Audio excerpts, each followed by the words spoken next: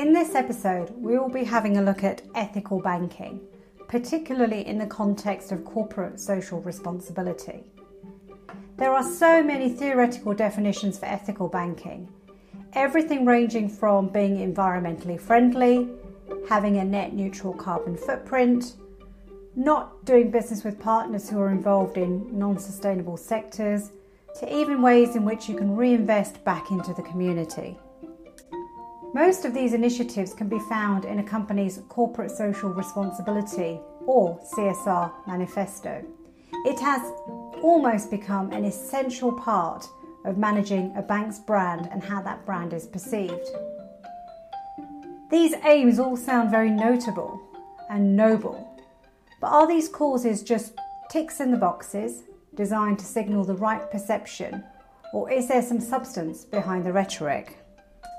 Consumers are savvy when it comes to distinguishing between a hollow marketing message on delivering social well-being from a genuine contribution towards overall societal and planetary health. When it comes to ethical banking, there is no such magical formula that states what combination of activity determines an ethical operation. And now more so than ever, there is a need to rethink what business is and what doing business in the right way equates to. A working framework could help navigate how to reframe the CSR for genuine betterment, which is not only measurable, but could include some broader considerations. There's 3 specific areas that I would like to explore. Firstly, environmental factors. This consideration is geared around structuring business decisions in a way that also align with protecting the Earth's climate from further irreversible damage, conducting business in a carbon neutral manner and minimising natural resource utilisation across business processes.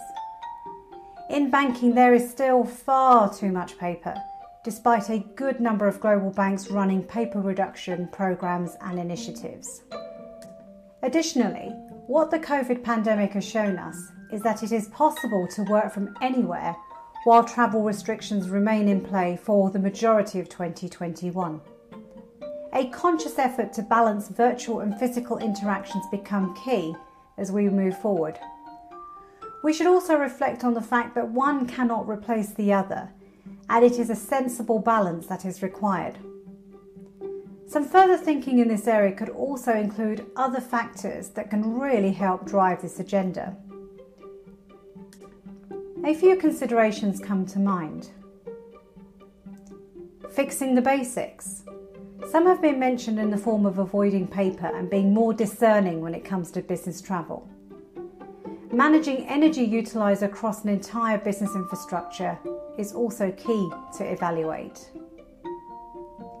The introduction of specific key performance indicators or KPIs that monitor progress more easily so that attention can focus on those actions that make the biggest difference. The ability to message the intent across the whole organisation is vital.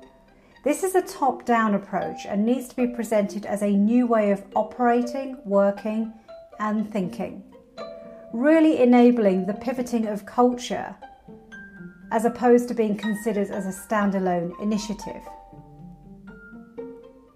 The ability to propose these ideas to partners who work with you across the entire supply chain, therefore allowing you to become a wider influence in the sphere of change, which allows the pay it forward principle to be amplified. The ability to co-opt customers into your vision so they understand exactly why you are operating the way you are and are able to identify why they should continue to use your bank or organisation. The second aspect is all to do with community centricity.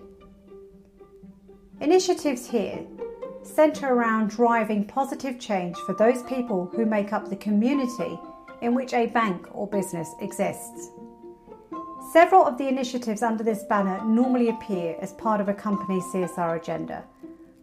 Not only are these initiatives vital for making a difference to the population who are served by banks, but they also make a big difference as to how a bank is perceived on an ethical level. It has become increasingly more commonplace for job seekers to look at a company's CSR strategy when deciding whether to apply to join an organisation. This consideration is increasingly important for the Gen Y employees and is becoming a key cornerstone for companies when looking at attracting and retaining top talent. All individuals need to feel that they are contributing to a wider purpose than just generating revenue, and a well thought through and real CSR program can help drive a level of connection with employees and communities that is beneficial for all. Several approaches can be seen at play here, and these aim to support a number of different drivers. Having a look at things that support local businesses. This could be via offerings, education, and the overall support in surviving and thriving in challenging times. Injecting funding into areas that help vulnerable people through working with a number of charities to accelerate existing efforts. Supporting food banks and just volunteering help in times of crisis, just as we have experienced over the last 14 months.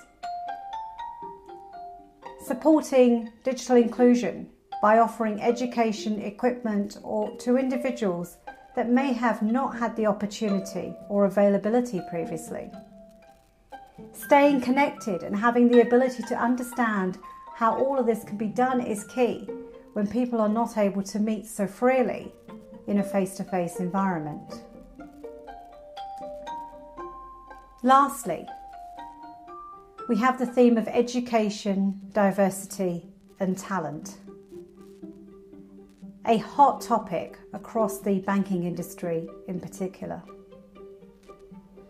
A study conducted by Manpower Group in 2019 illustrated challenges with global talent, with the deficit expected to double over the next decade. Manpower reported in January 2020 that 54% of companies report skills shortages, with businesses in 36 of 44 countries finding it increasingly more difficult to attract talent in comparison to 2018. Similarly, the 54% skill shortage percentage in the US is 69%, in Mexico 52%, Italy 47%, and Spain 41%. All of these regions reporting an acute skills shortage. This becomes a serious concern as the nature of work changes with the advent of more technology-assisted job functions. There is also perhaps one of the areas that can be tackled more easily as challenges and opportunities are easier to spot. If we specifically think about education, skills, and talent in the context of digital technologies that underpin most professions going forward, a series of small actions can yield significant benefits. A small sample of things could include the ability to donate organisational time to free courses that can be run for all segments of the community, or even launching education portals that can enable more individuals access to content that they've never had before. Supporting digital learning through active involvement with the education sector to drive awareness of the options available or potential career paths. Particularly with the advent of AI, programming becomes a vital consideration for any education program. We have seen a very conscious effort across several countries to globally make things like the K-12 computer science program mandatory. Creating apprenticeship schemes directed towards formal educational qualifications and experience.